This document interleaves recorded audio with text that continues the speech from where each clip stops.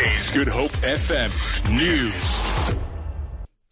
The Centre for the Study of Violence and Reconciliation has called on the South African government to reconsider its decision to withdraw from the International Criminal Court. Last week, South Africa gave formal notification to the United Nations that it was repealing its ratification of the Rome Statute Act. Parliament, however, still needs to pass legislation to formalise this process. The CSVR has described the decision as deeply disturbing. It says the decision reflects badly on South Africa's commitment to respect and promote human rights on the continent and champion international human rights principles and provisions. A 38-year-old police constable and his 15-year-old niece are expected to appear in the Grabouw Magistrates Court tomorrow on corruption-related charges. The pair were arrested on Thursday after it was discovered that they were blackmailing a dentist from Grabouw to the tune of 50,000 rand. Hawk spokesperson Lloyd Ramova says the off-duty constable was purportedly investigating instances of apparent false claims allegedly submitted by the dentist to his medical aid and wanted the money back. The Hawks were alerted. An undercover operation was carried out, leading to the swift arrest of the police officer and the teenager outside the dentist's premises. Following the arrest, a visibly shocked constable had to be treated for apparent heart attack-like symptoms at a local hospital under police guard.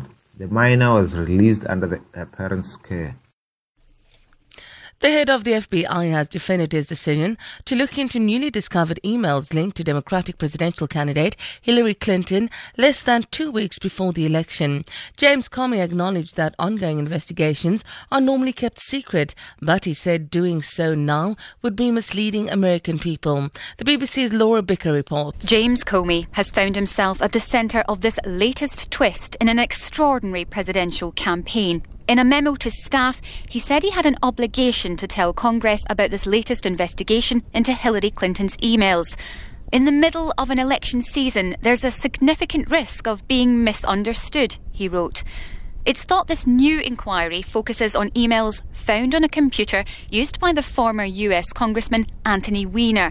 He's under investigation for sending sexually explicit messages to a minor. The biggest winner in last night's 11th South African Traditional Achievement Award is Jessica Mangeni for the Best Traditional Song of the Year, titled Bosiswa Tribute to the African Heroines.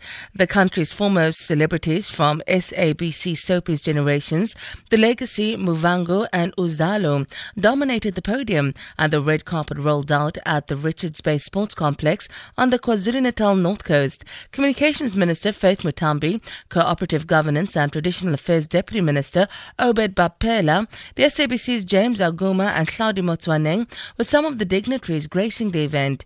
The elated Mangeni was greeted with former President Thabo Mbeki's famous poem, I Am African, when she took to the podium.